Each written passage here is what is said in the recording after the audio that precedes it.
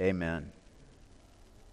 Please take out your copy of God's Word and turn with me to 1 Samuel chapter 28. On the Sunday evenings that I preach, we've been making our way through the life of King David. It's a roller coaster of a life. His faith is a roller coaster. Saul's attacks are a roller coaster. And the one constant in this book is God. If you were here when I preached a few weeks ago from 1 Samuel 27, we actually came into the first two verses of 28, and we were left with a cliffhanger. David had fled from Israel because Saul had been pursuing him. And David's faith generally was pretty steady so far, but his faith wavered. He was scared. He thought Saul was certainly going to get him, and he fled to the land of the Philistines in fear. And he went there, and he convinced Achish, the king of the Philistines, or at least one of the kings of the Philistines, that he was there as an ally. That he made Achish think that he had turned his back on Israel. And what he would do, if you remember, David and his men would go day after day and raid villages. And he told Achish that he was raiding Israel and Israel's allies. But in reality, he was actually raiding enemies of Israel. And so it appeared that he had deserted Israel and was supporting their arch enemy, the Philistines, but he was actually fighting for Israel. Now, it's not morally right, but it was certainly clever. But as chapter 28 began, everything's about to come to a head. As you know, lies catch up with you. And Achish has to go to war, and he says, David, I want you to accompany me as my bodyguard. Now, that's a very logical request because David's been a great warrior, and so Achish wants David at his side. But the only problem is Achish is going to war against Israel. What's David to do? It's a tense situation. If he goes to war, then he's a traitor. If he doesn't, then Achish will realize that he's been deceiving him all along and would kill him. What's fascinating is you read the first two verses of 28 and all of a sudden the story just stops. The scene shifts, and it's like watching a football game. Your favorite team is in the championship. It's fourth quarter. There's 10 seconds left. Your team's down by 2. They're about to kick a field goal, and all of a sudden it cuts out and it says, we interrupt this programming for an important announcement. Now, it's got to be a big deal if you're going to interrupt something like that for an important announcement. What we're going to see is the scene shifts to what's going on with Saul. And Lord willing, we'll understand why as we work through the text. But look with me at 1 Samuel 28. We're going to start at verse 3 as the scene shifts. Now Samuel had died, and all Israel had mourned for him and buried him in Ramah, his own city. And Saul had put the mediums and the necromancers out of the land. Those were people who necromancers would speak to the dead or purport to speak to the dead. Mediums were sort of oracles from God. They were people that would supposedly speak for God. And Saul had put them out of business, is what it's saying there. The Philistines assembled and came and encamped at Shunem. And Saul gathered all Israel, and they encamped at Gilboa. When Saul saw the army of the Philistines, he was afraid, and his heart trembled greatly. And when Saul inquired of the Lord did not answer him, either by dreams or by Urim or by the prophets. Then Saul said to his servants, seek out for me a woman who's a medium, that I may go to her and inquire of her. And his servants said to him, behold, there's a medium at Endor. So Saul disguised himself and put on other garments and went, he and 2 men with him, and they came to the woman by night. And he said, divine for me by a spirit, and bring up for me whomever I shall name to you. The woman said, surely you know what Saul has done, how he cut off the mediums and the necromancers from the land. Why then are you laying a trap for my life to bring about my death? But Saul swore to her, by the Lord, as the Lord lives, no punishment shall come upon you for this thing. Then the woman said, whom shall I bring up for you? He said, bring up Samuel for me. When the woman saw Samuel, she cried out with a loud voice. And the woman said to Saul, why have you deceived me? You're Saul. The king said to her, do not be afraid. What do you see? And the woman said to Saul, I see a god coming up out of the earth. He said to her, what's his appearance? And she said, an old man is coming up, and he's wrapped in a robe. And Saul knew it was Samuel, and he bowed with his face to the ground and paid homage. Then Samuel said to Saul, "Why have you disturbed me by bringing me up?" Saul answered, "I am in great distress, for the Philistines are warring against me, and God has turned away from me and answers me no more, either by prophets or by dreams. Therefore I have summoned you to tell me what I shall do." And Samuel said, "Why then do you ask me, since the Lord has turned from you and become your enemy? The Lord has done to you as he spoke by me, for the Lord has torn the kingdom out of your hand and given it to your neighbor David. Because you didn't obey the voice of the Lord and didn't carry out his fierce wrath against Amalek, therefore the Lord has done this thing to you this day. Moreover, the Lord will give Israel also with you into the hand of the Philistines, and tomorrow your sons shall be with me. You and your sons shall be with me. The Lord will give the army of Israel into the hand of the Philistines." Then Saul fell at once, falling to the ground, filled with fear because of the words of Samuel. And there was no strength in him, for he had eaten nothing all day and all night. And the woman came to Saul, and when she saw that he was terrified, she said to him, "Behold, your servant has obeyed you. I have taken my life in my hand and listened to what you have said to me. Now, therefore, you also obey your servant. Let me set a morsel of bread before you and eat, that you may have strength when you go on your way." He refused and said, "I will not eat." But his servants, together with the woman, urged him, and he listened to their words. So he arose from the earth and sat on the bed. Now the woman had a fattened calf in the house, and she quickly killed it, and she took flour and kneaded it and baked unleavened bread of it, and she put it before Saul and his servants, and they ate. Then they rose and went away that night. The grass withers, the flower fades, but the word of our God will stand forever.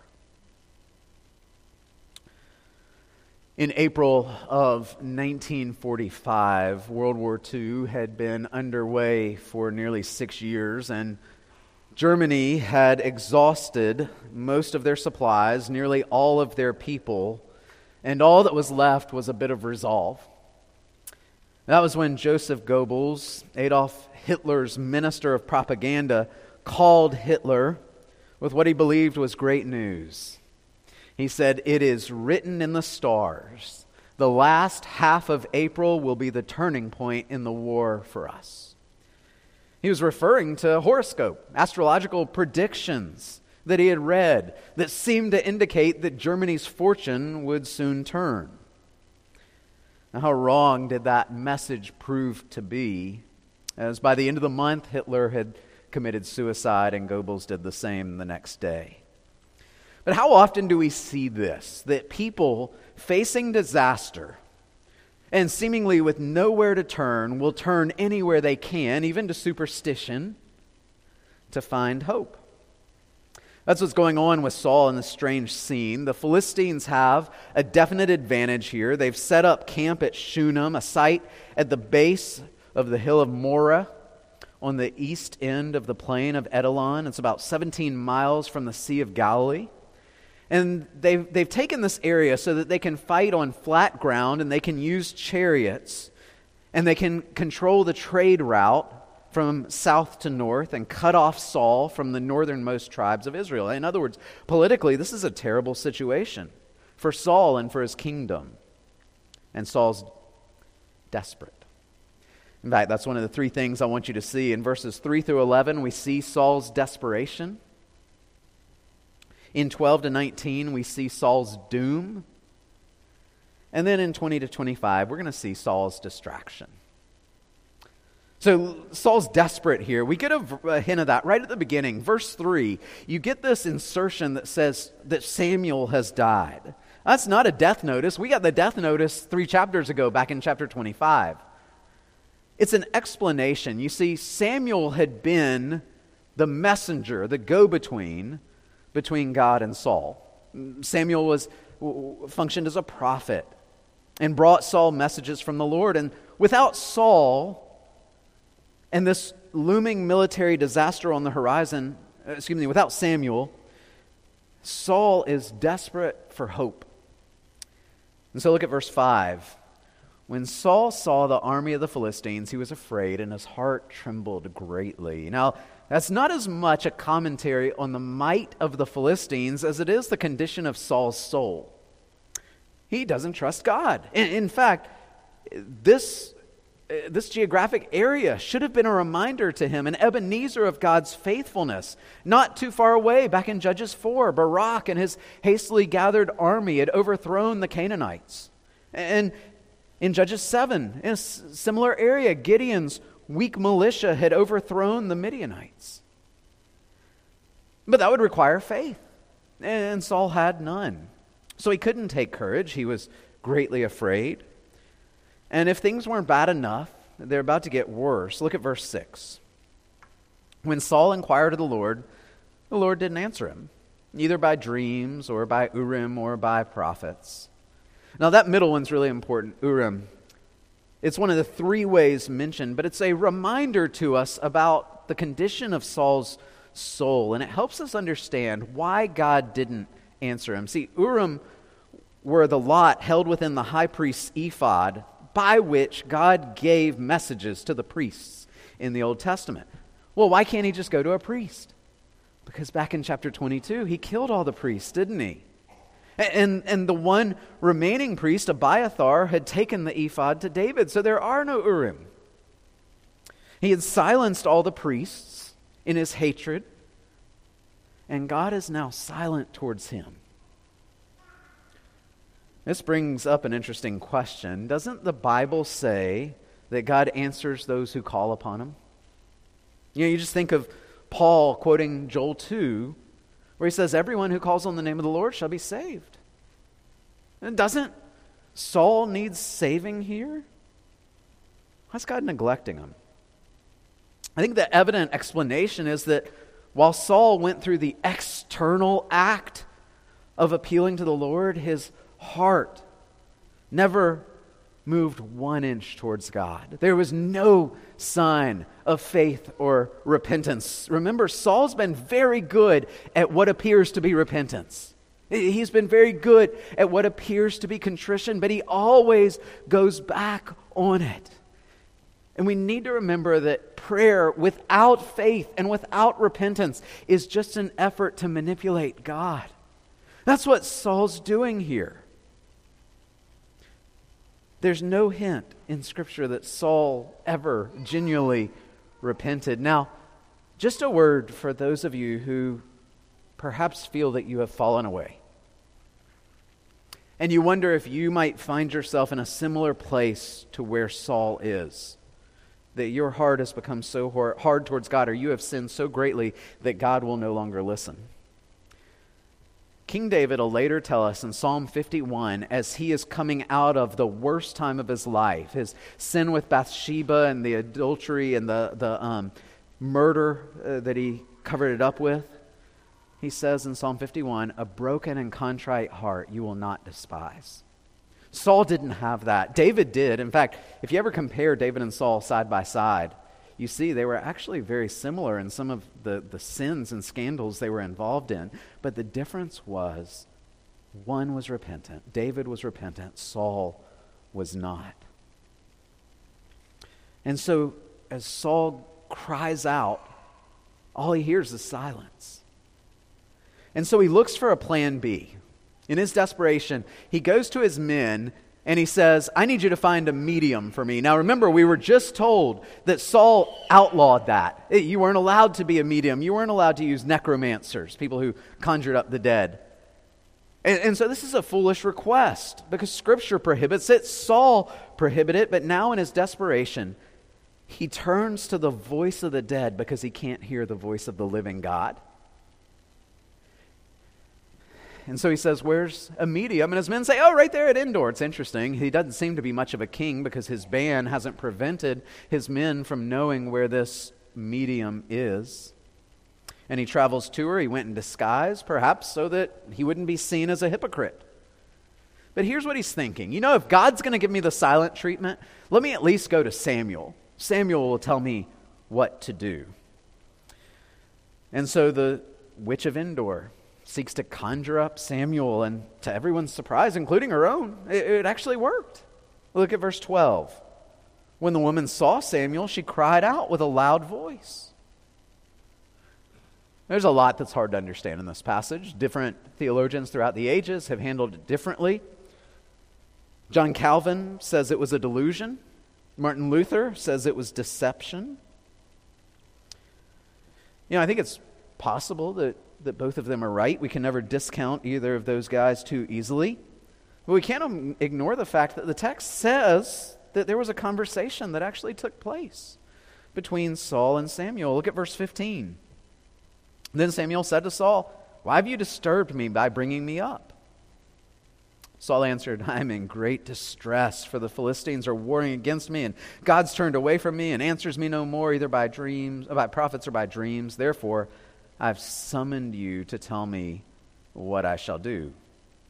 Now, the text indicates that Samuel was really summoned, but it wasn't by this woman. It wasn't by the powers of Satan, but by God himself, who had a message to deliver to Saul, which we'll look at in a moment. But there's a lot we don't understand about this. But what we do know is that when people are desperate and they cannot turn or will not turn to God, they'll turn almost anywhere. And yet Saul's heart remained hard the entire time to the only one who could actually help him. There's a sober warning here, and that is for those who harden their hearts towards God, who do not want to hear from God's word, you may one day get what you want. And getting what you want proves to be the most horrifying thing imaginable. Calling out to God, and he does not answer you. What we see here is that just as Saul has forsaken God, God has now forsaken him because Saul so hardened his heart against God. Saul's in a pitiful and pitiable place here. At every turn, he's looking for help. Help first from God, then from the witch and from Samuel. But then he gets word, and I want you to see what happens. The word that he gets, the message God has for him, is worse than he ever imagined. And he moves from desperation now to doom. Look at verse 16. Samuel said, "Why then do you ask me, since the Lord has turned from you and become your enemy? The Lord has done to you as he spoke by me, for the Lord has torn the kingdom out of your hand." This is a reference back to Saul ignoring the command of God and not annihilating the Amalekites as God had said, and that's why Saul had lost the kingdom back in chapter 15. It's a reminder to us of how big a deal sin is in the eyes of God, isn't it? Saul said, I wanted to sacrifice some of those things. I did it for you, God. God says, no, you disobeyed. And now you lose the kingdom. Let me quote Rick Phillips here. He said, Saul had treated God's command lightly, but God treated them as matters of greatest significance. Saul thought his sin to be a matter easily brushed aside, but God thought it deadly rebellion against his sovereign rule. Saul would not listen to God, and God will now not speak to Saul except to announce the arrival of his long-awaited judgment. And so the message that he was so desperate to get, he gets it, and it's worse than he imagined. It's a threefold message of doom. First, God's your enemy. You've set yourself against God. Second, you and your sons will die tomorrow. And third, God's going to give the Israelite army into the hand of the Philistines. But underneath that, there's an even worse message. Saul, the hellish silence that you felt in your time of desperation, it's just a glimpse of what eternity is going to be like.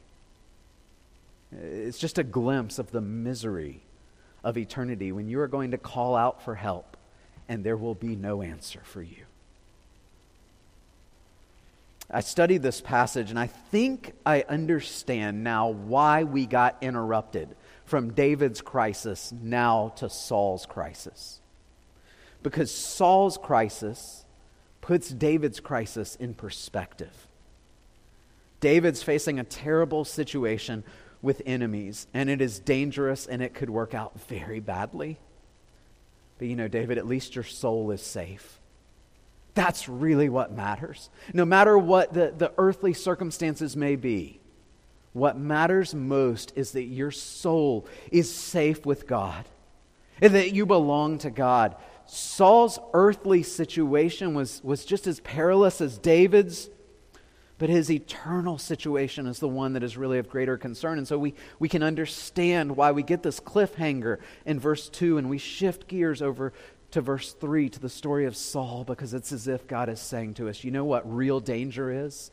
Real danger is for your heart to be away from the living God, for you to not trust in the living God for salvation.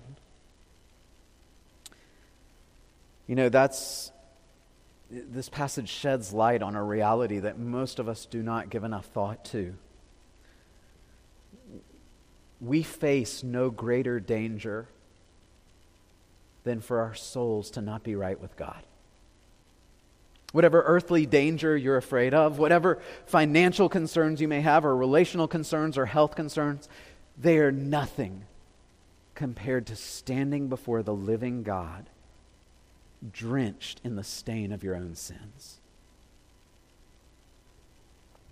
We might defeat our earthly enemies. We might somehow survive even against the greatest of opponents in this world, but you cannot stand before God marked by your own sin and live to tell about it.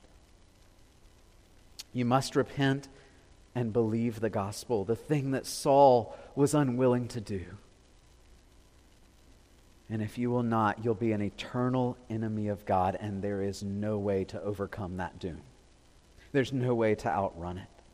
David's situation was bad. That's what these two stories put in perspective for us. David's situation was bad, but Saul's is infinitely far worse. When man abandons God, God leaves man to his own devices. But when God abandons man, he assigns him the judgment of death. Romans 6:23, the wages of sin is death. But the free gift of God is eternal life through Christ Jesus our Lord. So how does Saul deal with it? He has just gotten literally the worst news possible. Not about the Philistines, but God is your enemy. That's the worst news possible. What do you do when you hear that? He's distraught, but he doesn't repent. Instead, he seeks distraction. That's our third point. We reach the end of the scene. Saul's miserable. He's filled with fear because of what Samuel's told him. And we're told to make matters worse, he hadn't had anything to eat or drink. So he's dehydrated. He's exhausted. And this witch is still there, this medium of Endor. And she sees Saul's predicament. She sees that he's not eaten, that he's dehydrated, and he's a mess. And she says in verse 21, "Behold, your servant has obeyed you. I've taken my life in my hand and have listened to what you said to me. Now, therefore, you also obey your servant. Let me set a morsel of bread before you and eat, that you may have strength when you go your way." So Saul did it. He listened to her. Isn't it incredible, by the way? He will not listen to the word of God, but he will listen to this crazy woman. And what she's doing is she's saying, you know, Saul, let's get your mind off of all this. Yes, there's a message of gloom and doom, but I've got a fattened calf here. Let's go ahead and slaughter it. I'll throw you a feast fit for a king. And his motto becomes, let us eat, drink, and be merry, for tomorrow, literally, we die. What a last supper. Despairing, doomed, and with nowhere to turn except distraction. It's a great picture of our world. We may, for a moment, see somebody's conscience affected by their sins. They may think for a moment of their need of a Savior and yet distract themselves just enough to forget about it all. Saul's feasting here but his eternal state is that he is one of the most pitiable characters in all of Scripture. Food and drink and all sorts of other pleasures can distract us from the peril of our soul. But beloved, one day the fleeting pleasures of this life will run out. And we'll stand face to face with the God to whom we must give account. Just think about the difference for a second between this Last Supper of Saul and the Last Supper of our Lord Jesus. Saul living in the darkness and silence of his own sin. Jesus enduring darkness for sins he didn't commit. Jesus saying, "Take this cup from me," and hearing only silence.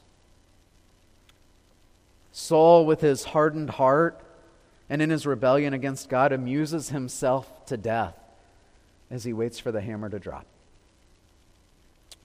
as he awaits a darkness that'll last forever in hell.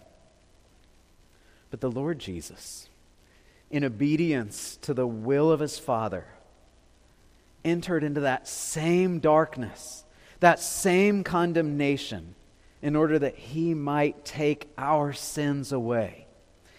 The Bible tells us, he who knew no sin became sin. Jesus, from the pleasures and glories of heaven, entered into the same sort of darkness as Saul.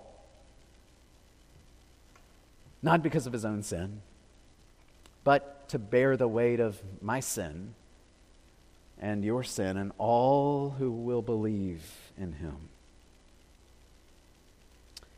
He refused the wine upon the cross so that he could drink undiluted the wrath of God to the dregs.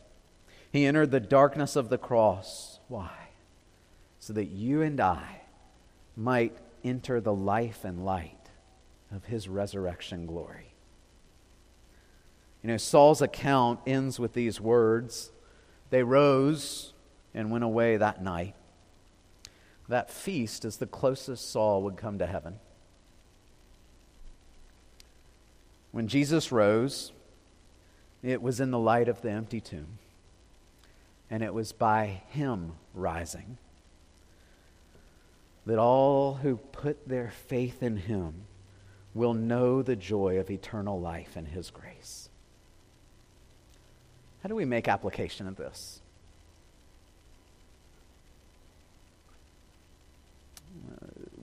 We need to think about, what do we do when God seems silent?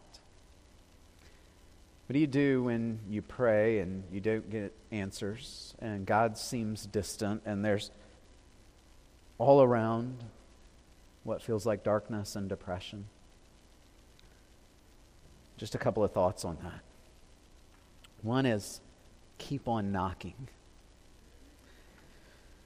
In Luke 18, Jesus told the parable of the importunate widow, a widow who needed justice from a judge, and he wouldn't grant it to her, except that she kept knocking on his door.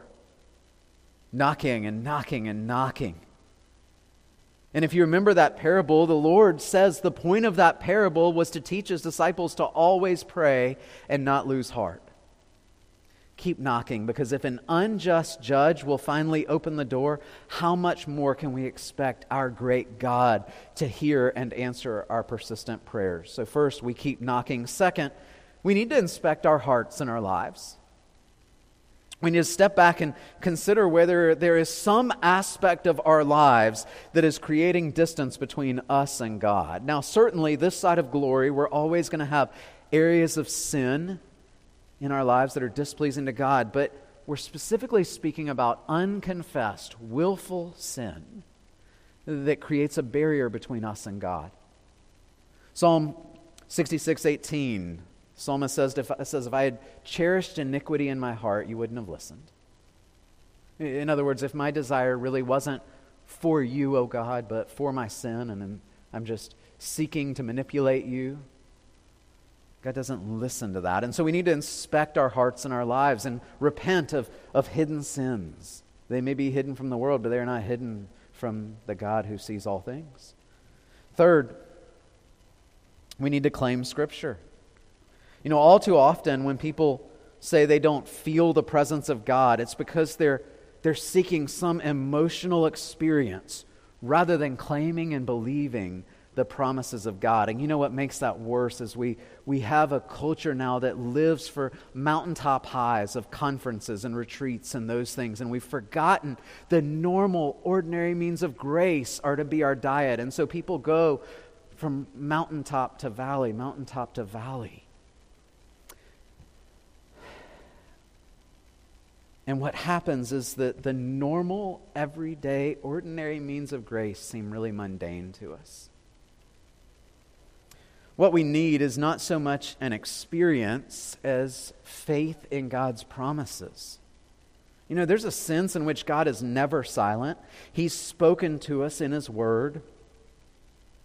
And when we can't hear Him, we can keep showing up day after day to look at what He's already said and done in His Word, to contemplate and memorize it until we realize that God is speaking to us.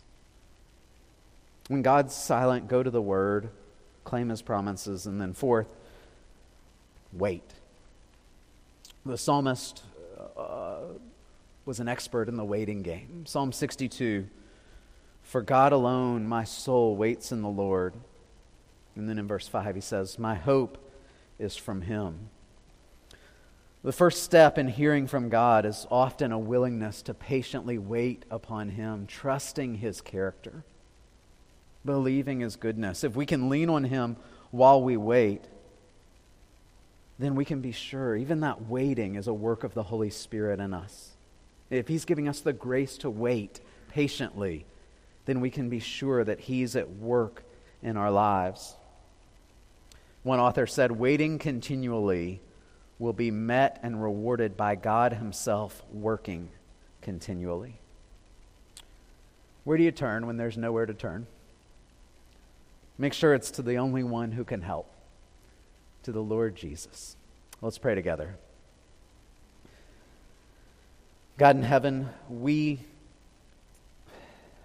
as much as it grieves us, we're no strangers to Saul's experience here